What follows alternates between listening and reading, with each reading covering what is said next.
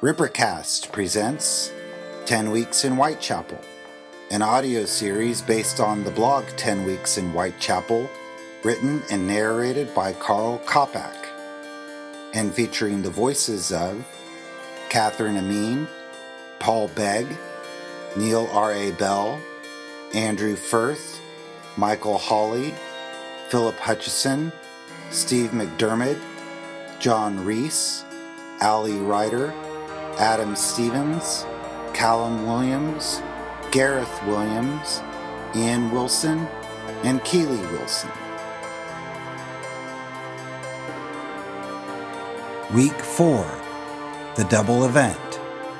You would say anything but your prayers. 30th September, 1888. With two murders committed in the space of a week at the beginning of September 1888, the terror levels of the East End are cranked up several notches. Still known as the Whitechapel Fiend at this stage, or Leather Apron, despite John Piser's undoubted innocence, the very mention of the murderer sent the unfortunates of the district into shudders, or angered enough people to call for direct action on anyone who they considered a suspect. For their part, the police were fighting battles on two fronts. Firstly, they had to deal with a man who killed at random before disappearing into thin air. Violence was a daily occurrence in Whitechapel, but a man who ripped bodies to shreds for the sheer sake of it was something new. No one saw anyone leave the murder sites of Bucks Row or Hanbury Street, and Piser and Eisenschmidt aside, there was no obvious suspect. The second front consisted of overwhelming local and media criticism. The Abberline and Thicks of the world were largely excused, but the Home Secretary, along with Sir Charles Warren, the Commissioner of Police, were vilified by all quarters.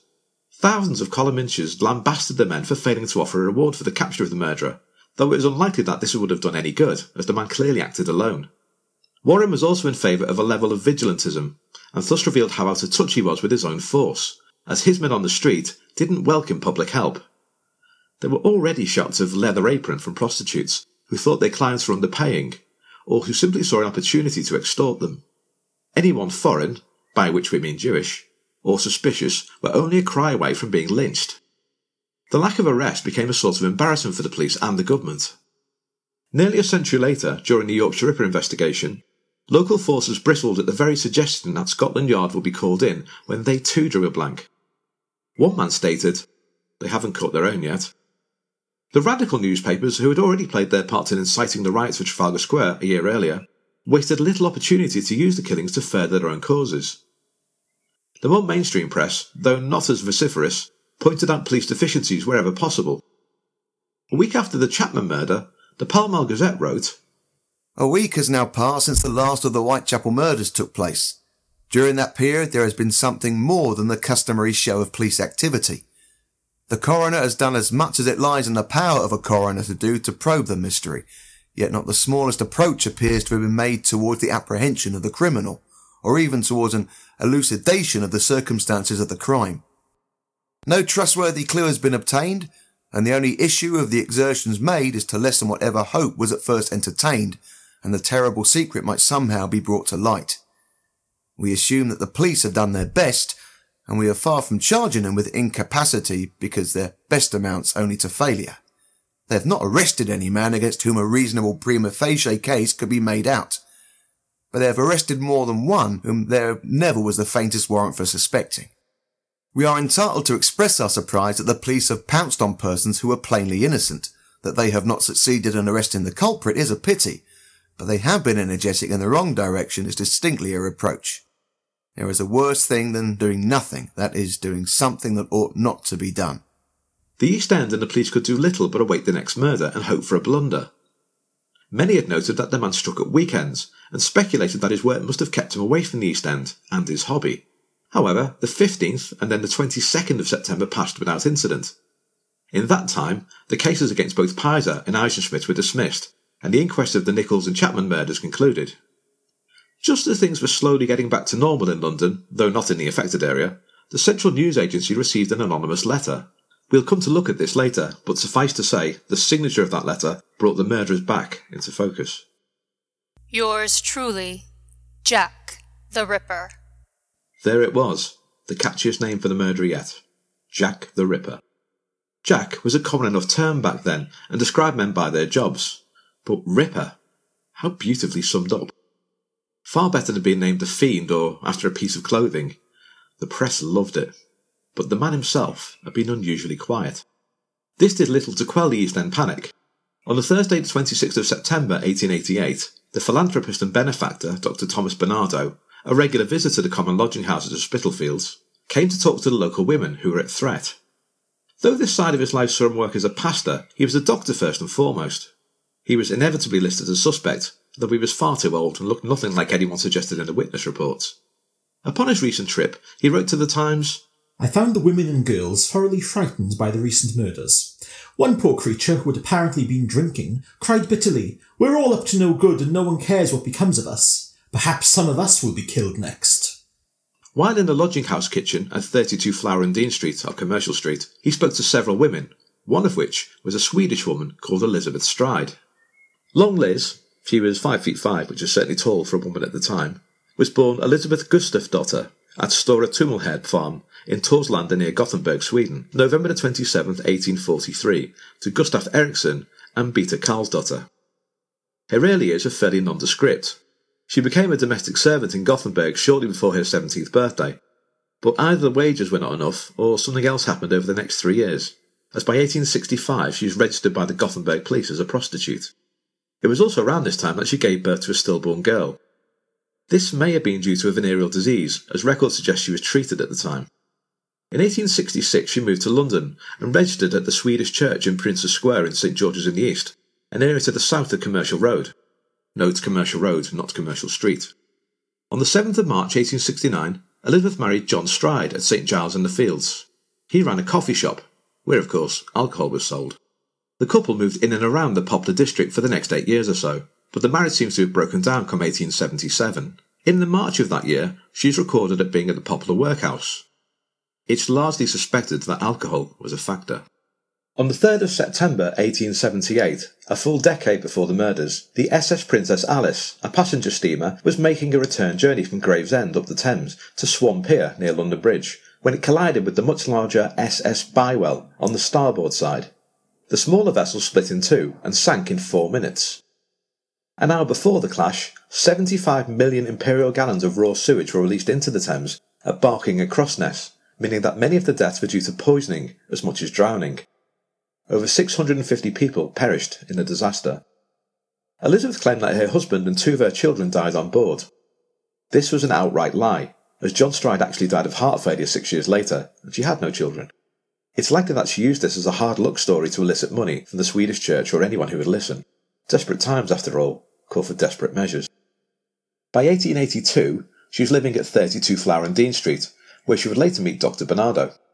She met a waterside labourer, Michael Kidney, in 1885, and they began a tempestuous relationship. They moved to Devonshire Street, which is now Bancroft Road, in 1887, but were far from happy, and their both being heavy drinkers didn't help. In April 1887, she had Kidney arrested for assault, though she did not appear in court to testify against him. If Kidney was known for roughhousing, Stride herself was certainly not shy of public disorder, being arrested for drunkenness 8 or 9 times, 8 under her own name, and 1 possibly under a pseudonym of Annie Fitzgerald. The day before meeting Bernardo, Elizabeth left Kidney, apparently for good, and returned to Flower and Dean Street, having not been there for 3 months. She would tell people that she was now in domestic service for various Jewish families in the area. She certainly spoke Yiddish, which would have been an advantage over most domestic staff. On the afternoon of Saturday the 29th of September, she was paid 6d by Mrs. Tanner, the lodging house keeper, for cleaning 2 rooms. Later that day, she asked a man called Charles Preston if she could borrow his clothes brush, but he couldn't find it. She was heading out to the Queen's Head pub on the corner of Commercial Street and Fashion Street with Mrs. Tanner and wanted to tidy herself up. She then returned to Flower and Dean Street an hour later, before heading out again. She still had the 6d, which she'd been paid earlier. Little is known for her whereabouts for the next few hours, but come 11 p.m, she was in the Bricklayers Arms on Settle Street, a long-since lost pub and a little bit off the beaten track for a Spitalfields resident. 2 men, John Gardner and a Mr. J. Best, saw her leaving with a man of about the same height, who had a black moustache, weak sandy eyelashes, and he wore a morning suit and a billycock hat. The couple had been kissing and cuddling all night. They teased her that the man was Leather Apron, but were good-natured to the extent that they offered to buy the man a drink. He refused, and the pair headed towards Commercial Road, in the direction of Berners Street. Berners Street is now called Enrique Street, after the philanthropist Basil Enrique, who opened up several boys' clubs for the poor Jewish residents. In 1888, it consisted of a collection of cottages on the west side, and near the junction of Fairclough Street, a small gateway at 40 Berners Street called Dutfield's Yard. On the corner of Berners Street and Fairclough Street stood the Nelson pub, while next door, a man called Matthew Packer would sell fruit through his window. Then came another cottage, and then the gates of Dutfield Yard. It was also possible to use Dutfield's Yard to reach the International Working Men's Educational Club, which sat adjacent. This was a meeting place for local Jews where they could listen to lectures or take part in debates. A good deal of drinking and singing would also take place. Between 11:30 and 11:45, 90 or so people began to leave the building after hearing a lecture on why Jews should be socialists, which was presided over by a Mr. Morris Eagle. About 30 or so stayed and continued with their conversation and songs. It was around this time that the resident of 64 Berners Street, William Marshall, claimed he saw Elizabeth talking to a man. They were canoodling, but as they passed Marshall, he got a good look at him. The man was 5'6", stout, middle-aged, had an English accent, mild speech, wore dark pants, peaked sailor-like cap, short black cutaway coat, was probably clean-shaven, decent appearance. The only thing he could hear the man say to her was, "You'll say anything but your prayers," which is either an amusing put-down or rather sinister. Around 12:30, P.C. Smith of the Metropolitan Police, whose beat took him into Berners Street, saw Elizabeth and a man talking quietly.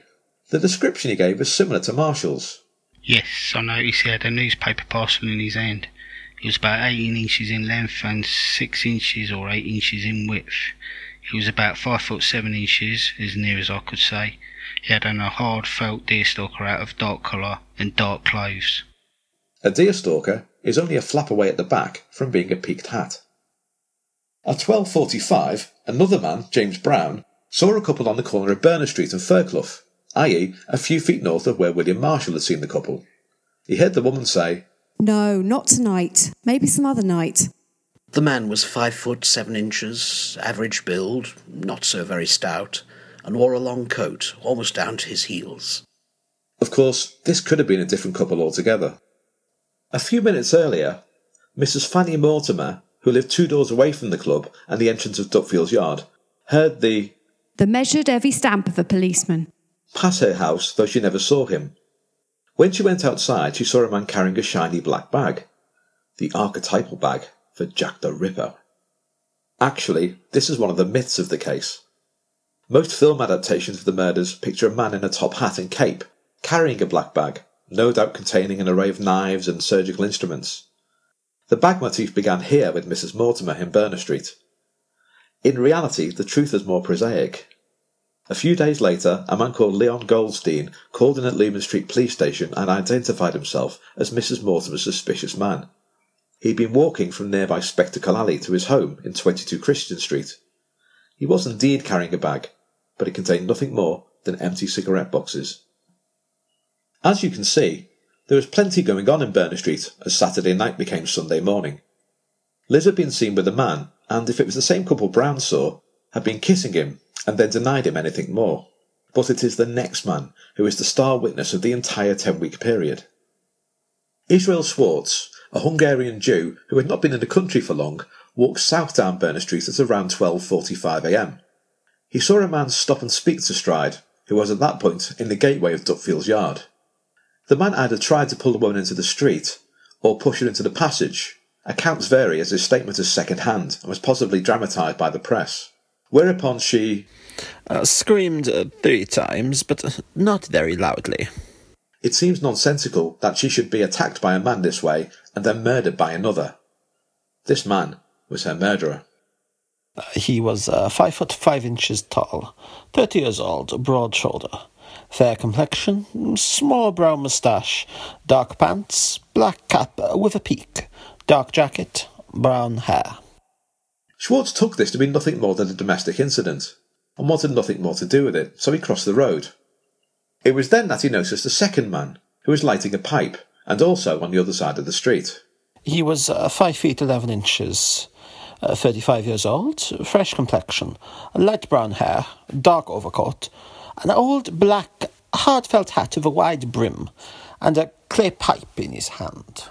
The first man called Lipski! But it's unclear at whom. Schwartz spoke no English, but given the tone and situation, he decided to hurry away. He noticed that the second man had begun to follow him, so he ran off in a southerly direction. This second man ran too, though Schwartz could not say if he was being chased, or if the man with the pipe was being chased too. In any case, Schwartz ran as far as the railway arch, but the man didn't run so far. The term Lipski was pejorative, and one peculiar to the East End. The origin of the insult was found very close to Berners Street, in the very next street in fact, for in April 1887, a local umbrella stick salesman called Israel Lipski murdered a pregnant woman, Miriam Angel, at 16 Batty Street. The Lipski case was simply bizarre. When Angel's body was found in bed, it was clear she had died through consuming nitric acid against her will. To the surprise of the investigators, Lipski was found underneath the very same bed. He too had nitric acid stains around his mouth. He denied murder and claimed that two of his employees were extorting him and had killed Angel. He was arrested, tried, and sentenced to hang. The case created some sympathy, and many believed that the verdict was based more on anti-Semitism than due process, with even Queen Elizabeth registering her doubts. However, when Lipski was allowed to speak to a rabbi, he admitted to the crime, though stating that his motive was theft and not rape, which had been suspected. Since then, the term Lipski was used to abuse Jewish residents, so the broad-shouldered man was a local, and you'd assume not Jewish. Either that, or it was the other man's name, and he was calling for assistance. In any case, according to Abberline, there was no one called Lipski in that area in September 1888. A little later, a man called Louis Deemshoots drove his pony and cart down Commercial Road. He had been to Crystal Palace and was keen to get home through the rain. As he approached the junction of Berners Street and Commercial Road, he saw the clock in the window of Harris's Tobacconists. That building still survives today, incidentally. The clock read 1 a.m. He turned down Berners Street and guided his pony through the gates of Dupfield Yard. As he attempted to park next to the club, the pony lurched away, clearly disturbed. Deemshoots climbed down to see what the problem was.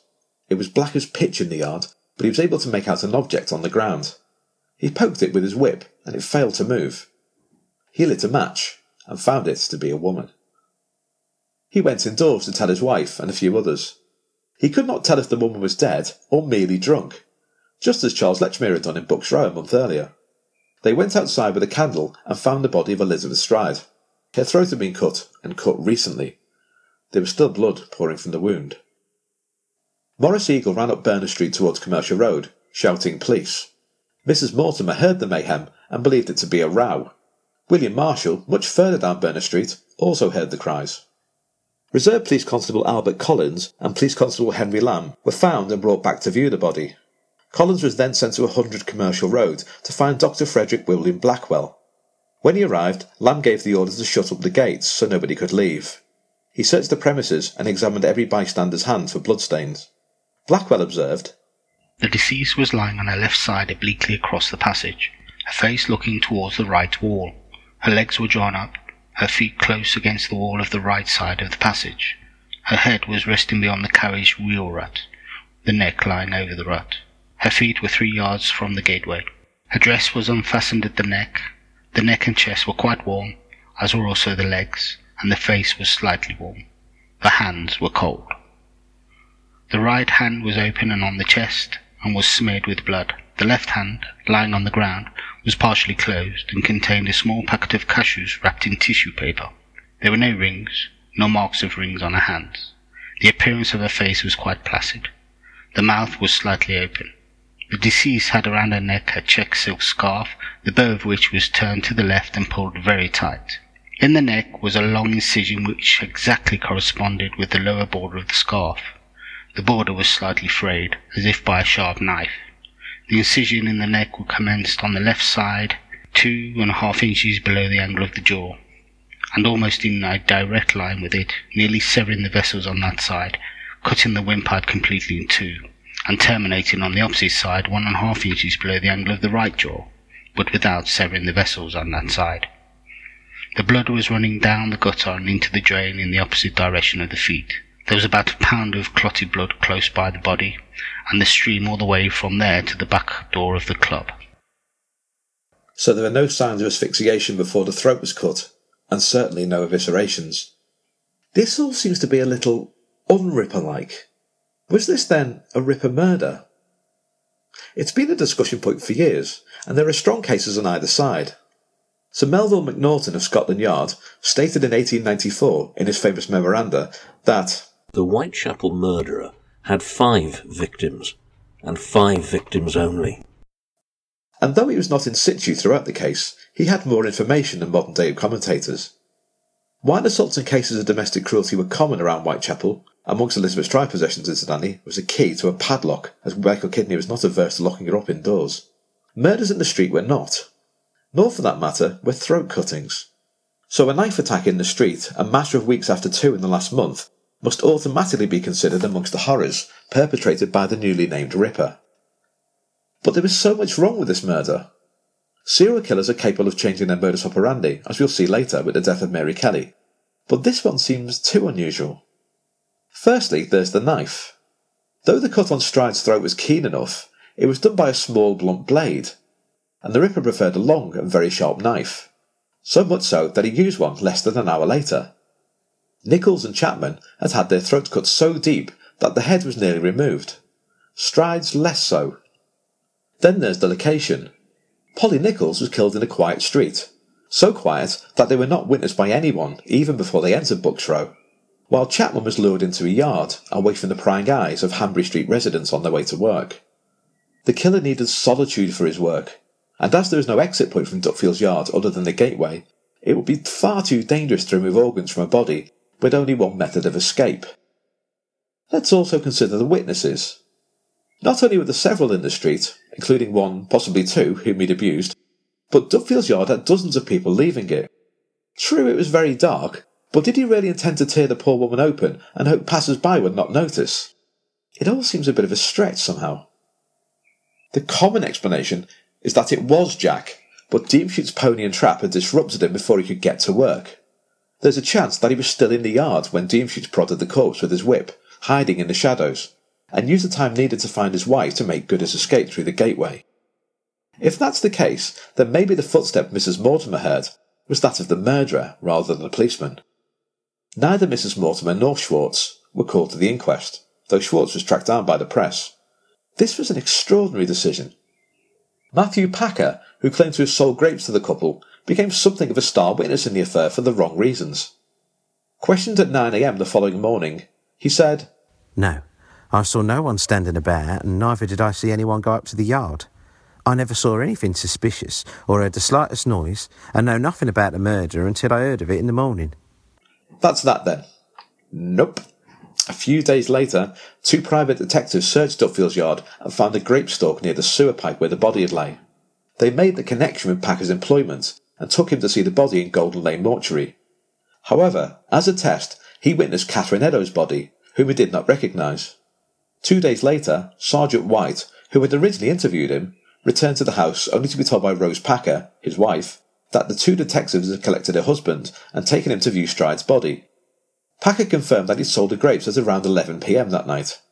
Somewhat at odds with his original statement, and impossible, as at 11 p.m, Stride was just leaving the Carpenter's Arms. In any case, the detective claims to have taken away Packer in a cab to meet with no less a personage than Sir Charles Warren. A report was written about Packer's second statement, which read, "On Saturday night, about 11 p.m, a young man from 25 to 30, about 5'7" with long black coat buttoned up, soft felt hat, kind of Yankee hat, rather broad shoulders, rather quick in speaking, rough voice.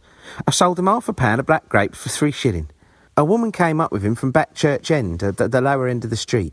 She was dressed in a black frock and jacket, fur round the bottom of the jacket with black crape bonnet. She was playing with a flower like a geranium, white outside, red inside. I identified the woman at the St George's Mortuary as the one I saw that night. They passed by as though they were going up Com Road, but instead of going up, they crossed to the other side of the road to the board school, and were there for about half an hour, till I should say 11:30, talking to one another. I then shut up my shutters. Before they passed over opposite to my shop, they waited near the club for a few minutes, apparently listening to the music. I saw no more of them after I shut up my shutters. I put the man down as a young clerk. He had a frock coat on, no gloves. He was about 1.5 inch or 2 or 3 inches, a little higher than she was." He was not called to the inquest, and with good reason. Matthew Packerlise. A few weeks later, he claimed that he'd seen the murder on Commercial Road and was rendered insensible with fear. I suspect that Matthew liked the attention, and he wouldn't be the first person to embroider himself into a story. In any case, when the contents of Elizabeth's stomach was examined, it contained cheese, potatoes, and farinaceous powder, with no trace of grapes. Farinaceous means flour or starch, and is in my view the loveliest word in Ripper folklore. But let's go back to Duckfield's Yard, and assume that Elizabeth's murderer was indeed Jack the Ripper. He had killed, but that was not enough.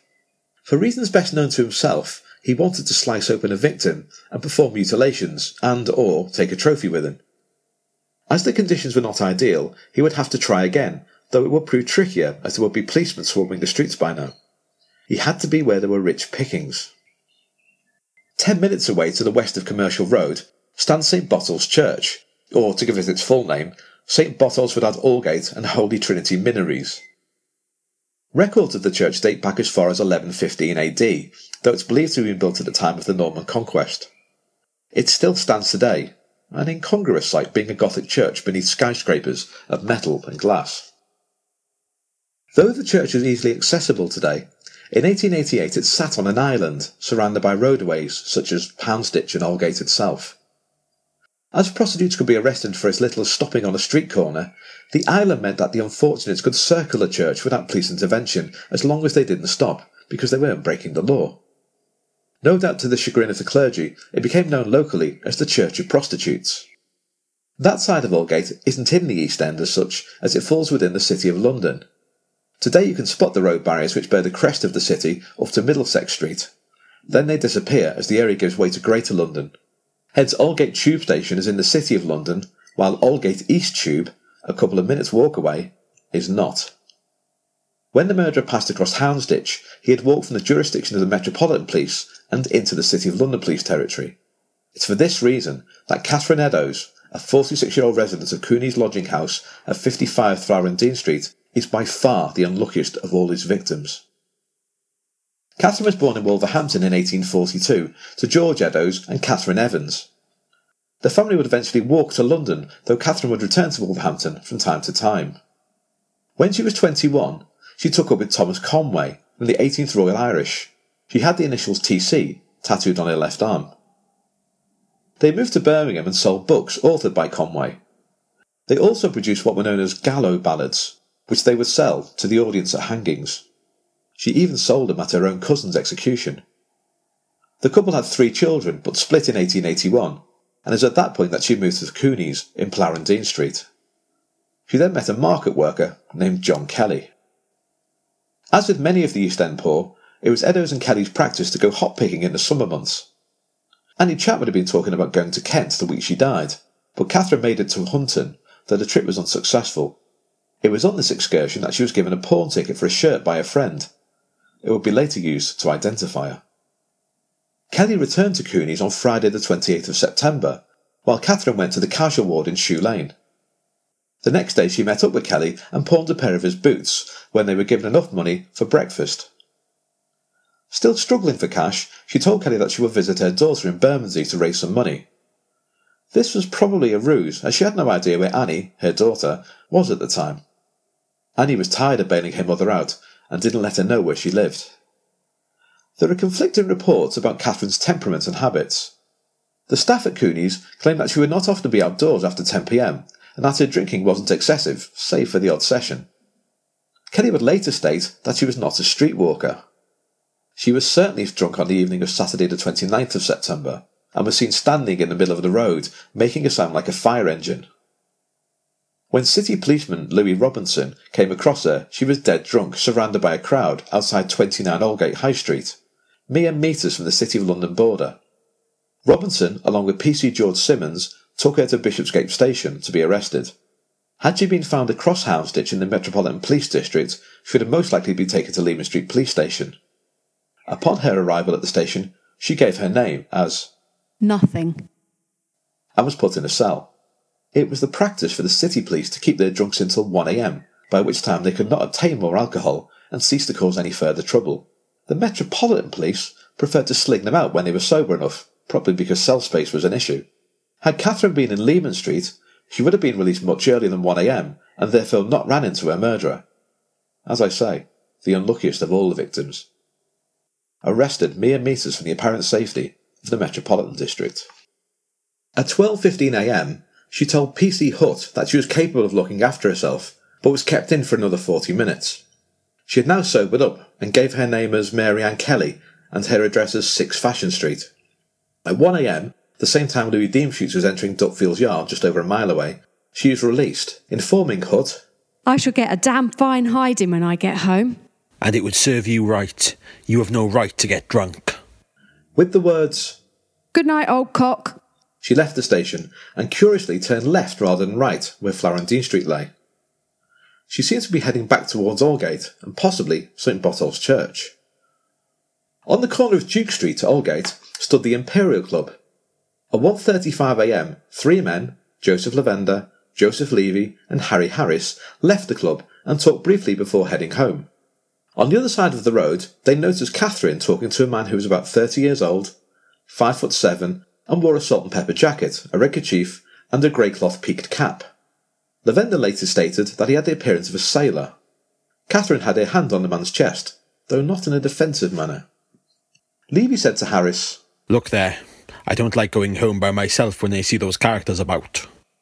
This, coupled with the fact that he refused to give any information at the inquest, has led people to believe that he may have recognised or even known the man. But this is largely speculation. At 1:40 a.m, PC James Harvey walked past Church Passage, which leads into Mitre Square, though his beat didn't include entering it. He heard and saw nothing untoward, though the Ripper was at work nearby. At 1:44 a.m, PC Edward Watkins entered Mitre Square and shone his lamp into the 4 corners. In the southwest corner, he found the bloodied corpse of Catherine Eddowes. She looked, as he said, like she'd been ripped up, like a pig in the market. Side note, you may have noticed that we took the decision not to show the autopsy pictures. The images of Tabram, Nichols, Chapman and Stride were of the face only and used only purely as a means of establishing the identities of the women. But there are full images of the wounds inflicted on Catherine Eddowes and later Mary Kelly. I urge anyone of a squeamish disposition not to Google them. Seriously, they're really horrific. I'm aware that this statement might make you more curious, as it did with my friend Serena. She now really wishes she hadn't looked further. Serena says, don't be like Serena. If Lavender and his friends had seen the murder with Eddowes at 1:35, the murderer would only have had 9 minutes to persuade her into a pitch-black square, throttle her, cut her throat, remove her kidney and uterus, cut off her nose and carry out the most delicate cuts on her cheeks. All in complete darkness. The night watchman of the Curly and Tongue warehouse was George Morris, a retired policeman. He heard nothing and claimed that he would have easily heard a cry. A few days earlier, he told a friend that he wished the butcher would try his luck in Mitre Square, so he could give him a doing. He was cleaning the stairs when Watkins hammered on the door. Morris still had his old police whistle and raised the alarm, bringing PCs Harvey and Holland to the body. Dr. Frederick Brown was called for, and he gave a very long statement, the most salient points being, I believe the wound in the throat was first inflicted. I believe she must have been lying on the ground. The wounds on the face and abdomen prove that they were inflicted by a sharp, pointed knife, and that in the abdomen by one 6 inches or longer. I believe the perpetrator of the act must have had considerable knowledge of the position of the organ in the abdominal cavity, and the way of removing them. It required a great deal of medical knowledge to have removed the kidney, and to know where it was placed. The parts removed would be of no use for any professional purpose. I think the perpetrator of this act had sufficient time, or he would not have nicked the lower eyelids. It would take at least 5 minutes. I cannot assign any reason for the parts being taken away. I feel sure that there was no struggle, and believe it was the act of one person. The man had taken the left kidney and a large part of the uterus. Dr. Brown was able to establish that the remaining kidney was bloodless, an indication of Bright's disease, a fact that will become relevant soon. Both the Metropolitan and City of London forces were now scouring the area. Roads were closed, but the killer obviously knew how to slip away. The dramas of the night were not yet over. At 2:55 a.m, PC Albert Long was walking down Goulston Street, which was on the East End side of Aldgate, about 5 to 7 minutes walk away from Mitre Square. As he passed the doorway of 108 to 119 Wentworth dwellings, he spotted a piece of apron lying in the doorway. It was covered with blood and, shall we say, other bodily matter. I'm sure you can guess. At first, he suspected there was another body nearby, so he made a search of the area. He swore that the apron had not been there when he passed at 2:20 a.m. What had the Ripper been doing between leaving Mitre Square at 1:44 a.m. and 2:55 a.m., when there was only a small distance between the two sites? Long met another constable who informed of the Mitre Square atrocity. He told the man to stand guard and ensure that nobody left the building. He then took the apron to Commercial Street Police Station. It was later confirmed that it was the missing part of Catherine Eddowes' apron. The murderer had cut it off and cleaned his hands and knife in the doorway of Gulson Street before heading off. Incidentally, had he been walking away from Mitre Square and down Gulson Street, he would have been heading towards Bell Lane and Crispin Street, and subsequently straight up to Dorset Street, Fashion Street and the 10 Bells. Had he turned right at the next junction, he would have been on Wentworth Street and onto Commercial Street, where the rookeries of Flower and Dean Street and Thrall Street lay close. The apron was not the only discovery made by P.C. Long. On the door jamb above the apron was a graffito written in chalk on black brickwork. It read, though versions differ, "The Jews are the men that will not be blamed for nothing." It's unclear what this could mean. The killer, if he is responsible for what became known as the Gulson Street graffito, either seems to be blaming the Jews for the murders, or is proud of them and his people, and that's if they refer to the murders at all, though the positioning of the apron, which Long saw first, may be a factor. Senior police officials came to the scene and discussed what to do with the message. The city police wanted the writing to be photographed, but that would have been waiting for a photographer to show up. It would soon be light, and Gulson Street, being a market area, it still is, would be teeming with Jewish stallholders and Gentiles buying their wares.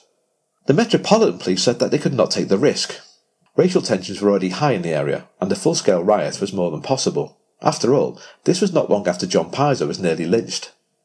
Then some recommended deleting the word Jews, but that would fail to disguise the context. Sir Charles Warren was already in the East End investigating the murders, and arrived at Gulson Street at 5 a.m. Despite protests, he was of one mind and told his juniors to scrub the wall clean. Did he destroy the greatest piece of evidence in the whole case? It may seem so, and would be unthinkable today, but I've got certain sympathies with him. Gulson Street was a predominantly Jewish area, and the criminal fraternities and gangs of White's Row and Dorset Street were only a handful of streets away. There would later be accusations about Warren, claiming that he understood the message's true meaning, and that it concerned the Masons, of which he was a member. It's nonsense from start to finish, really. The man simply wanted to bring peace on a night which had already cost 2 lives. Elizabeth Stride was buried in the East London cemetery at the expense of the undertaker, Mr. Hawkes. Catherine Eddowes 2 days later at the City of London cemetery, her remains being not too far from Polly Nichols. Both graves now have a plaque. London awoke to the horror of the 2 murders. On the 1st of October, the Central News Agency received a postcard from Saucy Jackie, which boasted, "Double event this time." The term double event became the covering title of the murders of Sunday the 30th of September 1888. Police were soon receiving daily missives from wannabe Jacks, and now graffiti started too.